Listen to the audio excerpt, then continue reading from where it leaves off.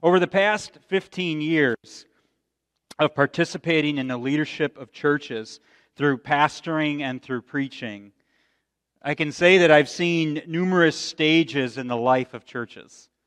I've been a part of churches from church plants to restarts. Been a part of churches through schisms and closures. I've gotten to witness both the birthing and the demise of church families.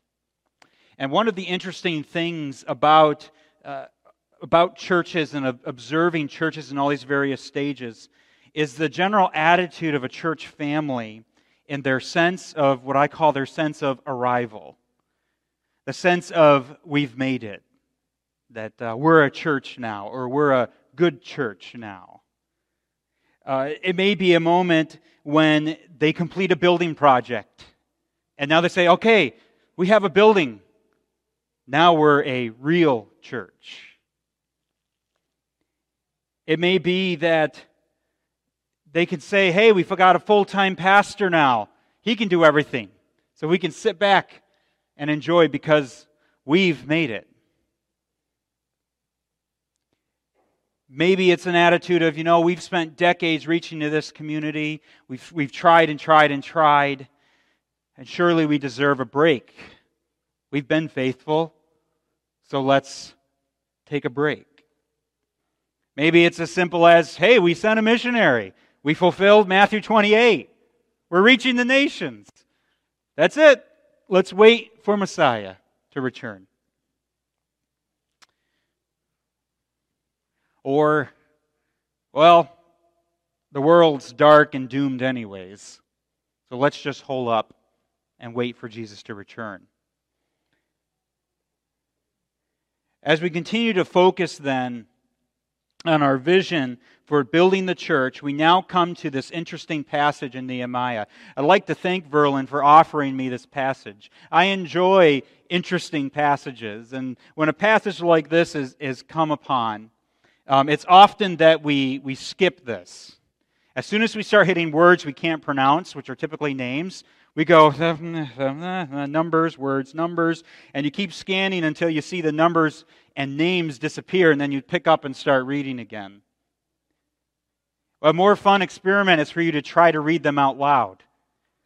Because when you read them silently, you get them all right every time. Right? You hear it in your head like, oh yeah, that's some Itchkabibble, and that's, and you just go down your list.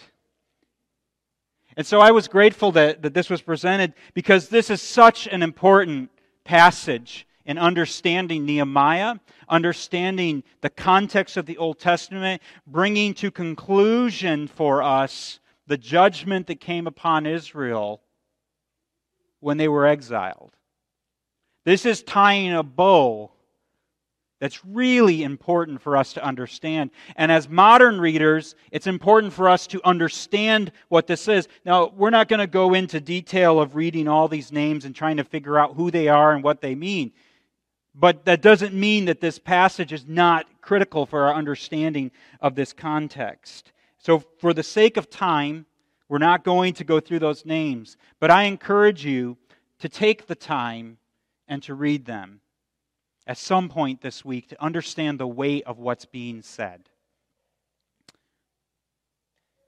So from last week we learned that the Israelites have completed their building project. They have built their wall from here to Fort Ontario in 52 days. Now those who don't know, I work professionally as an engineer. And I've worked my entire career on public works projects. Projects from bridges to roads to sewers to water mains to parks. 52 days to build anything from here to Fort Ontario is miraculous. It takes me more than 52 days to get a permit. And I work for the city. Engineers, architects aren't the fastest workers. It takes them years to develop plans. It's taken me a year to repaint my downstairs. I'm still not done.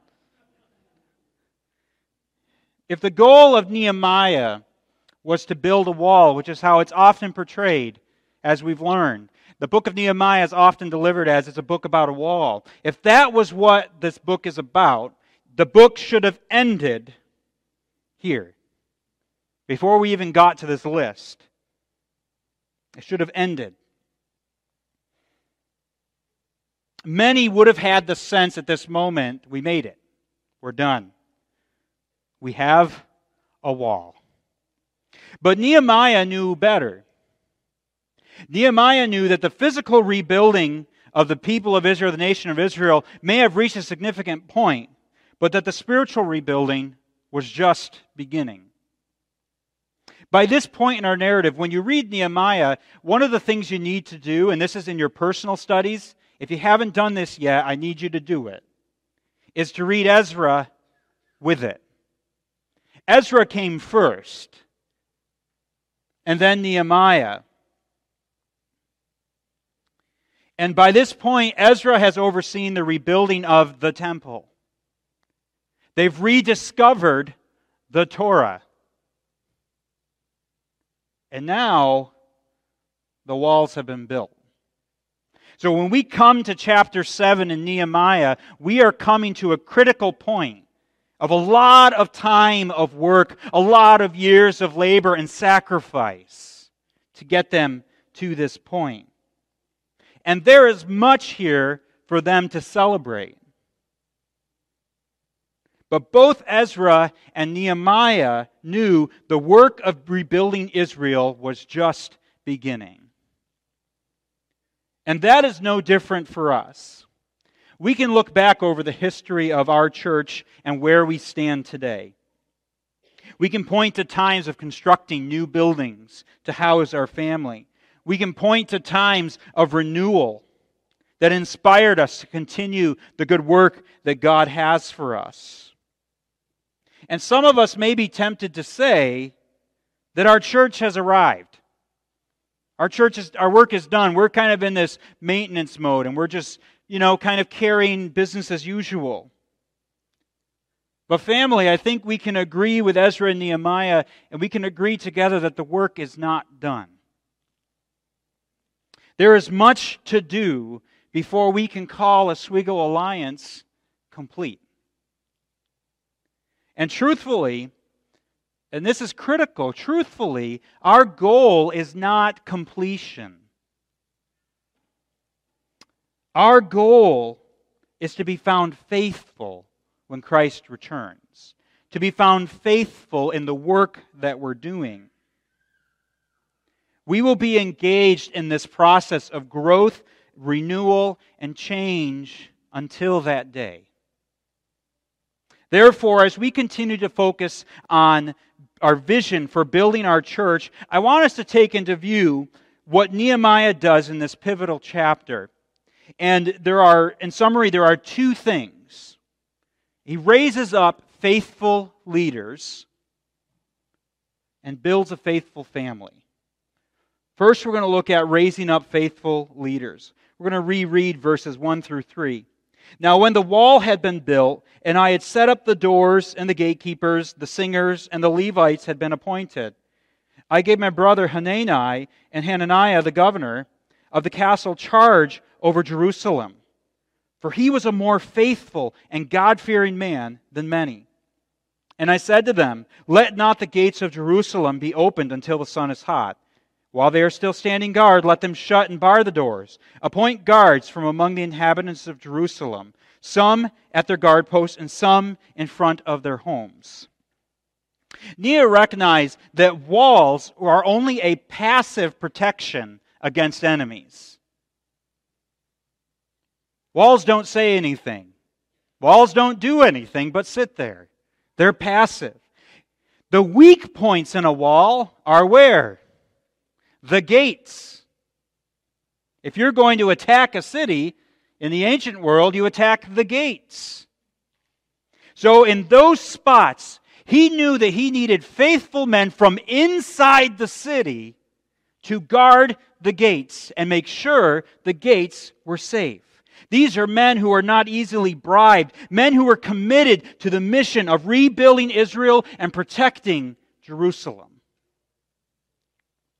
And for the church, we have the same need.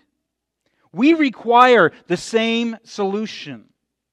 When the Apostle Paul encountered, or when he planted churches, his goal was to make them healthy and to make them complete in this respect. Of paramount importance to that goal was to raise faithful, godly leaders to protect, to serve, and to disciple the family. The role of the gatekeeper, the role of the protector, is given to the elder. Now, when you hear that term, it's slightly different than how our church uses the word elder, so I want to explain it a little bit. But first, the role of an elder is one of doctrinal and family protection. That is, one who protects doctrine, what we believe, and also protects us from false teachers and false belief. Alexander Strauch offers the following definition of what a biblical elder is. According to the New Testament concept of eldership, elders lead the church, teach and preach the word, protect the church from false teachers, exhort and admonish the saints in sound doctrine, visit the sick and pray, and judge doctrinal issues. In biblical terminology, elders shepherd, oversee, lead, and care for the local church. A biblical, healthy church is protected and led by a plurality of godly men who are called elders. Family, those who we call pastor, when we use that term, are what the Bible calls elder. While Danny has the worldly title of senior pastor, understand that that title does not actually exist in Scripture. The elders we have are all to be pastors and share the mantle of authority and responsibility. And yet among them we do have this concept of what we call the first among equals, to be their voice and leader. For instance, when we look at the role of Peter among the apostles, none would argue that the apostles had a hierarchy. They were equal. They all had an equal testimony of who the Messiah was. And yet, when it came time for answers, when it came time for direction, Peter would summarize and would speak on their behalf. He would be the one to be that face.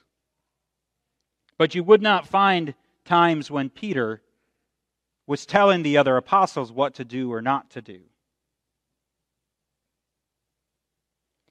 I don't have time today to go into the depths of what biblical eldership is and why it is so important for our church to get it right. Instead, I want to simply point out that our church needs faithful, godly men who would seek the office of elder in the biblical sense to pastor this church. Would our elders, would you please stand? That includes Danny and Verlin. Our elders are shy. Don't hold that against them. Family, we need more pastors than Danny and Verlin. We need more pastors than Fred, Dave, BJ, Eric, Art, and Barney. You can sit, guys. Thanks. And men, the rest of us who are sitting here, I'm talking to you. If you're a faithful man who cares for this church, who has a desire to protect it from false teachers and bad doctrine, who cares about the well-being of our family, who can understand and teach Scripture, you need to consider aspiring to be an elder. I would encourage you, if that is you, to talk to our elders. You saw them all stand up. One was near you. That is your pew buddy, your pew neighbor, who you sit next to probably almost every week. So I would encourage you to talk to that elder. And what's nice is you can see that they were spread out. The elders are not a clique or a club that are all going to sit in one spot. Our elders are not perfect. Our elders don't know everything.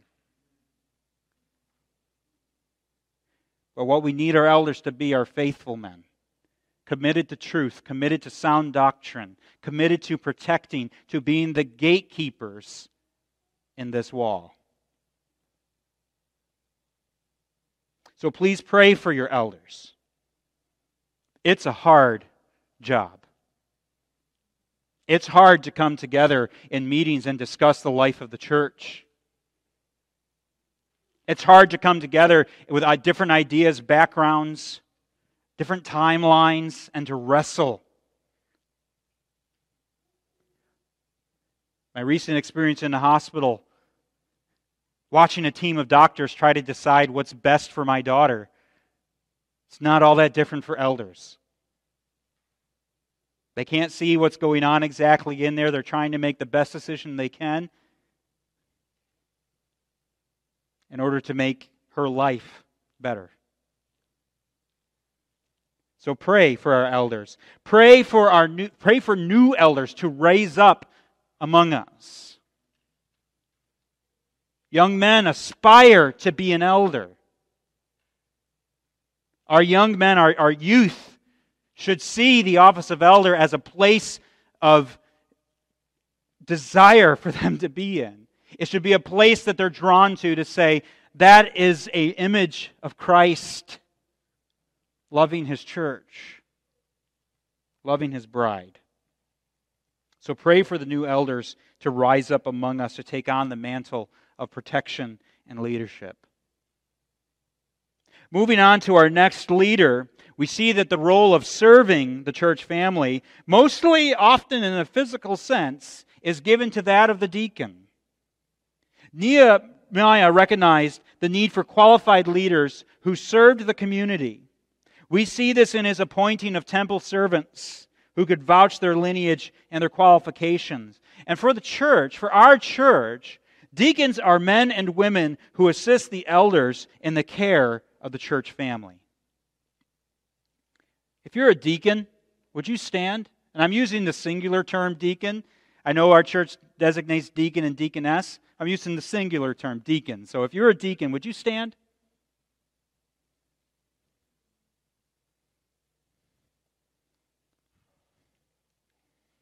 Everybody see him? Thank you.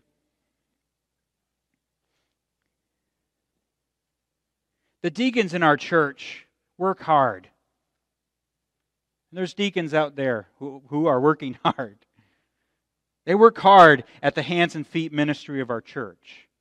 And I can personally commend our church in the deacon service. Our family has been repeatedly blessed by deacons, by people who physically care for the church.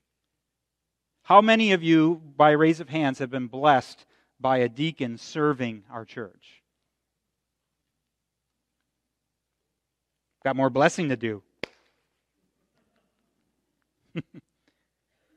Now, there are biblical qualifications for deacons. They're found in 1 Timothy 3, 8 through 13. I'd encourage you to read them, to be familiar with them. And the thing with deacons and the thing with needs in churches is they change. They change as the church changes, as the church grows, as the church ages, as the church births. The needs change. And so the need for more deacons are going to change. If you, after reading those qualifications, and you find yourself acknowledging that, hey, I'm not a perfect representation, but this represents me. This is very much who I am. And you have a strong desire to serve in a tangible way, don't wait until nomination election church season. Because if you ask our deacons, can you use more volunteers for things? Okay, you heard it.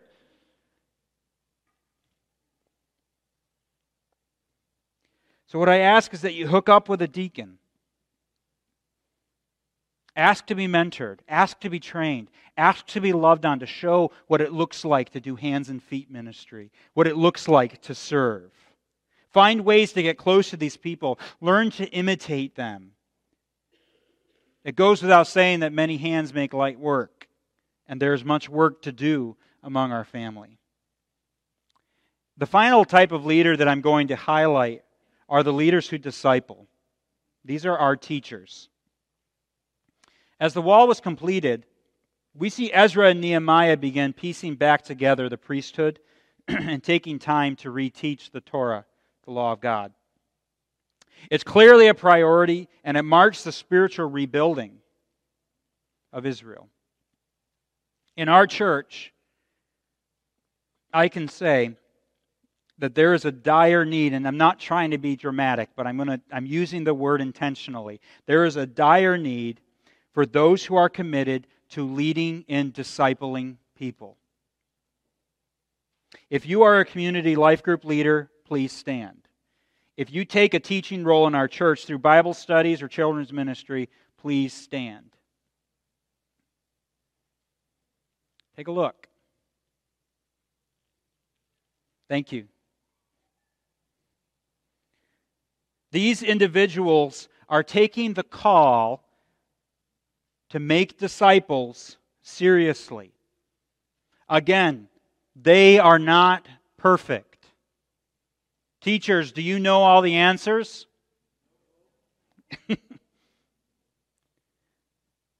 But I can say from talking with these teachers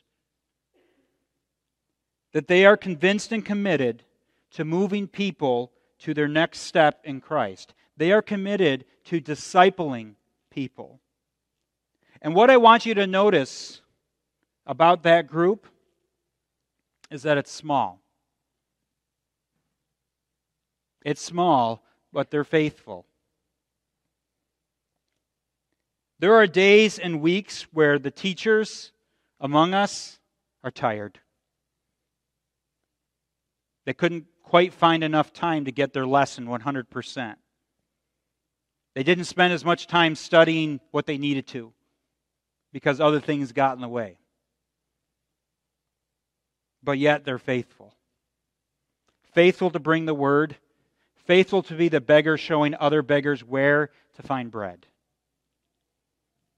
And this is an area of great need in our church. I have recently been asked a few times about finding a community life group, finding a Bible study that's either this or that, for this type of people or that type of people. And multiple times I've had to say, please wait and pray. Because I don't have one for you. I am out of leaders. The groups are full. And the need that you see is a real need. But what I need is someone to disciple that group.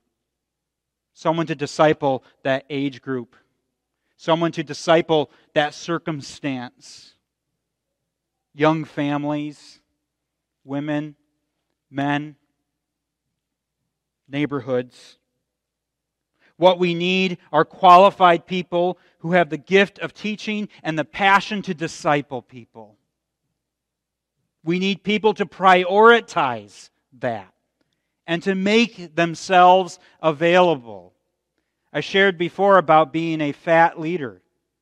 Faithful, available, and teachable. We also have another piece to this. And it's we need people who recognize and are willing to prioritize learning and being discipled. It's really easy for you to think that discipleship is loading a podcast on your phone and listening to it. It's really easy to deceive yourself in thinking watching YouTube is discipleship. And guess what? It's not. You can listen to as many sermons as you want through podcasting. You can listen to as many and watch as many YouTube videos, buy as many DVD studies as you want, and that is not discipleship. Discipleship is 2 by 2. Discipleship is a relationship. It's you coming close to a brother or a sister and rubbing off on each other. It's being held accountable. The other person on the side of the camera can't ask you, did you actually read your Bible this week? Have you prayed about that? They can't ask you that.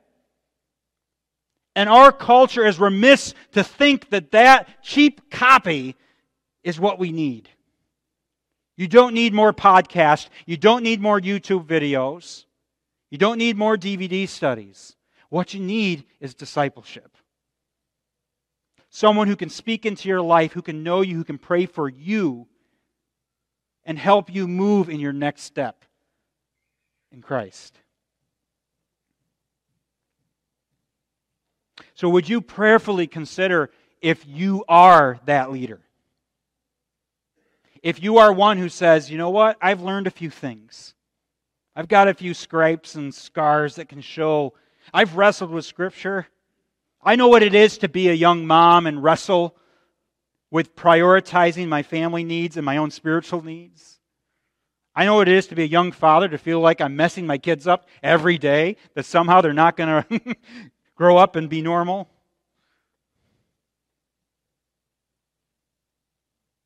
If that's you, answer the call. Talk to Verlin or myself.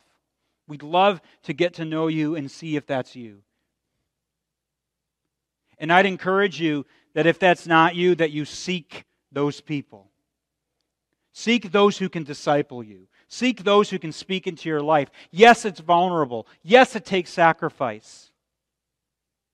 But when we want something, we do it, right? When we prioritize it, we do it. If you want to go to the Bills game, you'll get there. Right? I don't like the Bills, so I'll never go to a Bills game. I don't really like football. I was waiting for it, but it didn't happen. When we want something and we desire something, we make it a priority. And so it may mean that you have to cancel some things in your life to make yourself available. It may mean you have to prioritize some other things to make it work. But it's important. Now we're going to move to the second major thing that Nehemiah was doing in this section. From raising up faithful leaders to now building a faithful family. I want everyone to hang on to their pews for a little bit, to pay attention.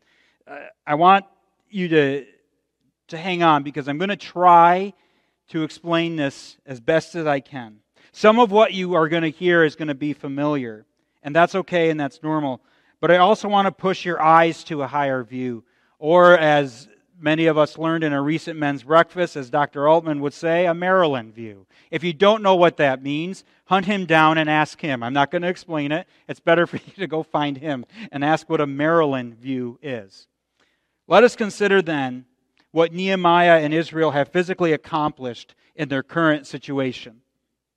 First, Ezra has rebuilt the temple and is teaching the law again to the people. Nehemiah has completed his wall and he has set the gates. He has appointed faithful leaders to protect and serve and to disciple the people. But there's a missing piece. Listen to verse 4. The city was wide and large, but the people within it were few, and no houses had been rebuilt. What we see here is that the kingdom of God, Jerusalem in this case, had a barrier, it had a dividing line created between what was in the kingdom and what was out of the kingdom. And in that wall, there was a gate that made all the difference. The kingdom was described as few, with no dwellings being built in it. The challenge for Nehemiah and the leaders was to get the children of Israel to come into the walls, to come into the kingdom, because they were living in the towns around. Our first application is to understand that this is an illustration of the kingdom of God as we understand it. There is a distinction between the domain of darkness and the kingdom of God. And the only way to get in the kingdom is through the gate, who is Jesus Christ. Jesus taught us this exact imagery in John 10. Truly, truly, I say to you, he who does not enter the sheepfold by the door, but climbs in by another way, that man is a thief and a robber. But he who enters by the door is the shepherd of the sheep. So Jesus again said to them, truly, truly, I say to you, I am the door of the sheep. All who come before me are thieves and robbers, but the sheep did not listen to them. I am the door. If anyone enters by me, he will be saved and go in and out and find pasture. Family, we have been given the task to fill the kingdom, to be a place in the midst of the domain of darkness that is a refuge and a nation unto itself. Jesus is our gate. As we call on top of the wall, we call people to enter through Him. And only those who come through Him are legitimate citizens in the kingdom. Family, our work is not done until every single sheep is gathered in. Our work is not done until the shepherd says, "Well done. I have not lost a single one the Father has given." Our work is not done until the kingdom is complete. As Wade pointed out last week, and Verlin and Danny have been hammering home each week, our mission remains the same. Our calling to reach the lost does not change regardless of the enemy's actions or regardless of our own failures. The mission is the same. Here's something to be considered. How did they prevent enemies from coming in? How did they prevent illegitimate priests from taking over? They used the book of genealogies. These are likely books that recorded family lineages back to the 12 tribes, back to the original 12. We can understand that if you could prove your heritage was tied to the names and are found in that book, you were considered legit. You were considered welcomed into the kingdom. If your lineage was suspect or your name was not found, you were not considered part of the kingdom. There was a measure of distrust, and who are you? Family, we're told in Revelation 13 and 21 about the Lamb's book of life. The imagery used here is of a sealed book containing the names of God's elect, those who are in His kingdom. That book will be used to determine who enters the kingdom at the judgment seat and who does not. And just like the book of genealogies, only those whose names who are in the book get in. While we do not have access to this book and we are not the judge, our job is to call from the wall all those who hear their names read from that book. Those who are the sheep will hear the shepherd's voice, and they'll come through the gate. Friends, there are more people waiting outside of the wall to hear their names are written in the book. There are more people waiting to hear the shepherd's voice fall on their ear and come out of the domain of darkness and enter into the kingdom of the Son. And we are to be faithful and to stand on that wall and to call. We are called to be faithful and seek out the sheep outside to come in and out to seek out the sheep that are too far to hear from the wall. We are to call despite our failures. We are to call despite our family's failures. Forgiving the debts that we have against each other, as Danny taught on a few weeks ago. We call despite our enemies' plans and attempts to discourage us, as Wade taught last year. There are more names in that book that need to be among us. The mission is too critical to allow ourselves to be consumed and devoured within our walls. So we join the call to shout from the wall, "Know Jesus Christ. Know life." We join the call on the inside of the wall to build faithful homes, sanctified and holy, growing in Christ. Join the call inside the wall to go outside and rescue the sheep that are lost in the domain of darkness, but desperately need to be found. Our response is to be faithful to our call to know Jesus, to grow in Jesus, and to go for Jesus, because the work is not done. As I close, I want to close highlighting the spirit of generosity found in Nehemiah as part of our response. Upon the completion of the work, we see the community respond in a mind-blowing act of generosity to secure their nation and their future work. If you total up just the value of the gold and silver that they gave that are listed here, it would be worth $21 million today. All right, this is where we go to the application, right? We'll set a low bar, just $1 million. No, please don't misunderstand. What we see is a community that from top to bottom, starting with the leaders, the governor himself, and then the heads of households, gave sacrificially to secure the future work and supply the needs of those who were serving. As we reflect on this, don't misunderstand. That is not tithing. This is not an application to give 10% because tithing was nowhere in view in what occurred at that moment. The generosity in view is something different. It has nothing to do with that. Instead, it's a moment of national commitment to the overall goal to secure the kingdom. Everyone gave, from the greatest to the least. And it's a summary of the sacrifice and giving that has been occurring since Nehemiah arrived, of building and working.